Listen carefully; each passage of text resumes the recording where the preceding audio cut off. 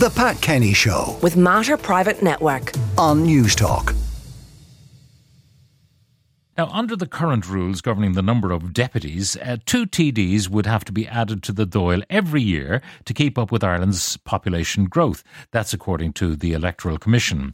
Now, would that be more cooks to the solution of the broth that is the Irish political stew? Well, to discuss, I'm joined by Professor of Politics at Dublin City University, Gary Murphy, and by an independent TD for Clare, Michael McNamara. Good morning and welcome to you both. Gary, first of all, this conversation is prompted by the Electoral Commission's chief, Art O'Leary, who feels a national debate is required because we can be dripping more and more TDs into the Dáil chamber every year or every electoral cycle, and maybe that's not the right way to go. Yeah, so hi Pat. The issue basically comes down to the Constitution, and in Article 26 of the Article 16, says we should have 1 TD to every 20 to 30,000 citizens. And the reality is we're now at probably 1 to 32. I think only Limerick County is the only current constituency which is within the constitutional limits, and so we either pay obedience to the Constitution, or we sort of turn a blind eye to it. And I think the Art O'Leary, as you said, the director of the Electoral Commission, which is now tasked with trying to figure this out, seems to me to be coming out to say, well, it is time we took our Constitution seriously. Now, I think it's important to remember, this goes back a long time, obviously, to 1937. The original, the Irish Free State Constitution of 1922 also had term limits, or also had a limit in terms of the population. So it's nothing new. We've had changes to the numbers of TDs over the years. I mean, there was a jump between 1977 when there was 148 to 1981 when there was 166. Again, based on a growing population in the early 1980s. So, but it does give rise to the fact of when is too many TDs too many, and I think this is something that is going to face the Electoral Commission. I think it's also important to say Ireland is not hugely out of kilter with states of similar size. So if you take some place like Finland, they have 200 MPs for a population a little bit larger than ours, but not hugely. Denmark has 175. Some place like Sweden, with a significantly larger population, certainly has 349. So, I mean, if you look at Britain, certainly where they are 656, I think. But large states, generally do have smaller numbers of proportionately, yeah, exactly. So, but we're not hugely out of kilter. Even if we went up to, I know the Electoral Commission is looking at between 171 and 180 in its report, which is being eagerly weighted by all of us. But even if you went to the top of that, I don't think that would put us out of kilter internationally. Okay, a couple of things. We were at 166. That went actually down. Why did it go down? We're at 160 now, so it went down over the course of the last 2 elections. And also remember back in 2011, Fine Gael, in a reform document they published in advance of that year's general election, talked about reducing the number of TDs still further. Now, they didn't go anywhere near that once they actually got into power over the course of the last 12 years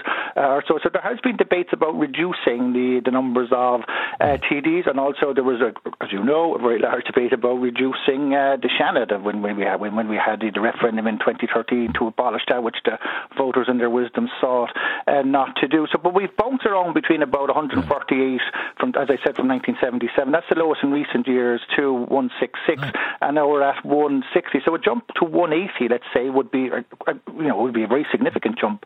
Okay. Now you mentioned that we are in breach of the Constitution, except in one particular constituency. We are, yeah. What's the penalty for us all? There's no penalty whatsoever. So we could just ignore the Constitution? Pretty much. I mean, like, if you take something like I just mentioned, the Seanad, the 7th referendum to the Seanad enacted in 1979. Well, it's never been enacted. That had been passed in referendum.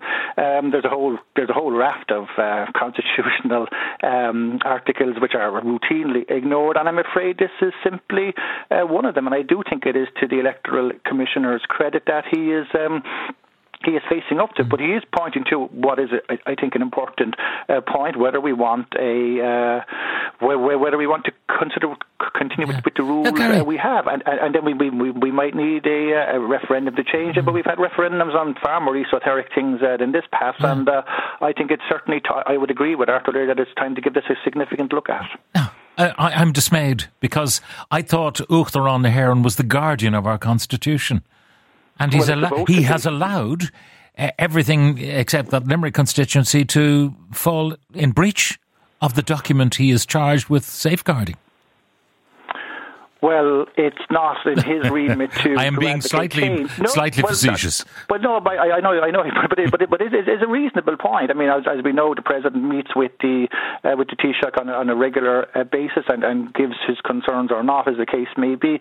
And I think this is something that is important. I mean, I do think there is a kind of an anti-political tinge in Irish society which has developed since probably since the crash. Although maybe the Shannon result would give the lie to that, but it is, I think, something worth considering whether we think we have enough TDs to represent us or not. I mean, some of those countries I pointed out, Pat, earlier on, would have very strong local governments, far stronger than we have here in Ireland. Yeah. And in that context, maybe it's time that we reviewed all representation. And I'll come back to you on that point in a moment about the number of councillors we have and how the role of the councillor has changed over the years. But also, I suppose we should bear in mind that the most powerful arm of government in the United States, the Senate, without which nothing can really be passed, has only 100 members. Now, that's flawed too, because small states have 2 senators, enormous states have 2 senators, so they need probably to look at that as well. But anyway, I'll come back to you in a moment on that, because Michael McNamara, I'm sure, wants to tell us that he wants more people as colleagues in Dáil Éireann. Are you, Michael? No, not at all. I mean, it's the constitutional imperative at the moment. I mean, I suppose it is ultimately up to the people if they want to change that. I mean, I don't sense a huge rush for a referendum, but I mean, at some point, I suppose, if the Dáil continues, if the population continues to increase, at some point, I suppose there would be a fixed number put in the constitution rather than a certain number per. That we have to have a TD for every 20 to 30,000 citizens, as is currently stated. You could say that there shall be a Dáil Éireann comprised of X number of TDs, say 180 or something like that, and that there should be evenly distributed. Okay, so the idea, if you had, say, 200 as a max. Now, if we had a huge population decline for any reason in the future, presumably you could reduce the max. But then the job of the Electoral Commission would be to redraw boundaries from time to time to make sure that the representation was proportionate to the population. Yeah, but that's already part of their job. I mean, obviously they have to try to respect the constitutional requirements of 20 to 30,000 votes. But equally, I mean, within that, you couldn't have one TD per 20,000 votes in one part of the country and one TD per 30,000 votes in another, because, Yeah, but does it make any difference? Because, one man or woman as TD, if you're representing 20,000 versus 25,000 in terms of your workload, it's probably so you have the same. It's more even, Stephen. I mean, you're not probably going to notice that suddenly you have 5,000 more people who are in your constituency. No, I couldn't imagine that it would make any huge difference whether you represent 20,000 people or 40,000 people. The other side of it is, I mean, you started jokingly blame the president, but I mean, it perhaps would be open to a citizen to take a case and say, well, look, the Constitution says that I will be one of a maximum of 30,000 people represented by a TD, and I find myself being one of 40,000 people being represented by a TD, and it would be open to them to take a case, and they may well, depending on how the Supreme Court determined. I mean, there was a case taken recently against the electoral system for the Shannon, and it was found to be unlawful, and very recently the Attorney General went in before the Supreme Court and asked them, asked for more time before they get final orders determining how it would be remedied, that the government were going to come up with a proposal as to how this would be remedied, that was specifically with regard to the university panels and the fact that only certain university graduates have a vote, even though there was a referendum which changed that back, I think, in the 1970s. Now, the Dáil Chamber itself is limited in size. However, most of the debates that you see reproduced on the 6-1 News or whatever, there's only a handful of people in the chamber. But there are days when there are set pieces, when votes are called, and everyone has to have a place. So would it be like the House of Commons, maybe, where people have to stand at the door?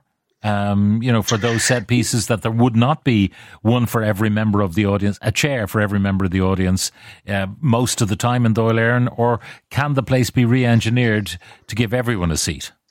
Well, I mean, my understanding is that the Dáil Chamber was a lecture theatre of the RDS, the Royal Dublin Society, and was purchased from the RDS by the Free State, and it accommodated a lot more people than it does now. So I think it could easily be changed to accommodate more people. But I mean, I suppose the House of Commons, I think, fits about 150 or 160 people, and there are about over 600 MPs. So, but I suppose the other reason that you often see more people in it is because we have this system in Ireland where you get a time slot that you're going to speak in, and that's why everybody goes in with their pre-prepared speech. Frequently don't engage with previous speakers. There's no real debate. Everybody just goes in with the speech that their parliamentary assistant wrote for them and rabbit it off, and off they go home again, very happy that they've spoken on the subject matter without engaging in debate. Whereas in the Commons, my understanding is that it's members who are present and indicating. So you have to be present and indicate that you want to speak, which means that you might have to sit there and listen to a couple of people before you contribute yourself, which makes it probably more likely that you might actually generate a debate as opposed to... Absolutely. I mean, what we have at the moment is a touch of the donutting that they do in the American Congress, be it the House or the Senate, whereby people go in often at odd hours of the day or night. They are donutted by a few colleagues. There's a close-up taken of them making the speech, and then it goes to the local TV network, who are convinced that their man or woman is speaking to the entire House with great passion, when in fact they're talking to nobody. Yeah, I mean, that does happen, and it happens relatively frequently in the Dáil, but I mean... there are various proposals to reform it. I mean, one would be how speaking time is allocated, and whether it should be strict, every divided up per minute on any topic between the parties in accordance with their respective strengths, and then they divvy out that time and everybody has a slot, or whether you actually want to generate a debate on an issue. Maybe it's not important to debate an issue. Arguably, it's what the Dáil was set up to do, but arguably it's not what it does. Well, yeah, maybe it's more than just numbers need reform, but a look at the whole place to see how it might work the state's business more effectively. Michael, thank you for that. Gary, listening to that, maybe a different way of doing business in the Dáil. We did reform the committee system years ago, but then we saw with the recent Ryan Tubridy box office success how they just kept asking the same question again and again, because they needed that little bit of video for their social media. Yes, I think having watched that from my sins past, it struck me that one committee would have been better than two. A lot of the same ground was being gone over. Some of the TDs asked very sensible questions, but there was a lot of repetition, and some simply made statements. I think there are a couple of issues there which we also might consider. One is the size of constituencies. You said to Michael, would it make much difference representing an extra couple of thousand? But one of the things we need to look at is geography. I mean, you have huge geographical constituencies like Cork South West, and then you have very small constituencies like where we both are today, in the middle of Dublin. So what you're saying is that it's unrealistic just to take population as a basis. It is. Yeah, because you've got current context someone in West Cork, for example, has to travel the length of the county, which would get you to Dublin, in fact, in the same amount of time. Oh yeah, and as we know, the vast majority of the population is living in the environs of the capital, and then there is constant complaints, maybe valid, from many rural TDs and people living in rural Ireland, that they're not being appropriately represented. But I mean, that's a kind of a demographic issue. One of the other issues, of course, as you know well from your many years, covering elections, Pat, is that people get very upset when their county is sort of split up. If you look at places like Eco Leitrim, Roscommon, which are forever being tinkered with. So there are all sorts of questions there. But going back to then when we get the person who arrives at Dáil Éireann, of course, many of them treat it as a kind of a place they unfortunately have to go to for a couple of days, and then they go back to tend their constituencies, waiting for the next election. And I think the way we do business, but in relation to the point you raised with Michael about speaking, I also remember way back in 2011 during that campaign, a lot of it was about reforming the state because of the economic crash. There was talk about sitting on Fridays. That didn't last too long. There was talk about urgent questions. Again, that didn't last too long, although it still exists in a kind of an odd form. But I do think the Electoral Commission and his commission, an important point has been raised, which is that we need to take a full, kind of holistic look at how we elect people, who we elect, and where we elect them from. Well, Gary, to conclude, I'll just give you one WhatsApp, which I think is probably reflective of what most people are saying. Let's worry more about the number of hospital beds per head of population and the number of prison spaces per head of criminal population before we start. Paying more people to sit and moan in the Dáil and do nothing of any significance is not what I want. That's from Laura. And there is a point. You can see the way the political debate would go. We want more TDs, but we need more doctors. Well, yeah, but if I could just make one point on that, Pat, of course, the politics of health has been ruinous in one way for the country since the foundation of the state, people wanting a hospital in their local area, then if there is a hospital, not wanting to get rid of it, and we know, all sorts of incarnations of the health service, whether the HSE or the old health boards, have been sort of plagued by politics, and you can see why people wouldn't want. If you look at Roscommon, where someone like Dennis Naughton left Fine Gael and went as an independent because of Roscommon Hospital with someone like Tom Fox elected. We've had a whole host of hospital candidates elected over the years. If there's one issue that has sort of plagued, in my view, sort of Irish politics, it is been the politics of health. And that's not going to go away, as we saw with the warnings from Pascal Donoghue last week about overspends in the health service. So I do take completely the point about more doctors, more nurses. I don't think it's not that the government isn't aware of that, but health politics has been so controversial since the foundation. If they said it's not going to change no matter what way we elect our Dáil.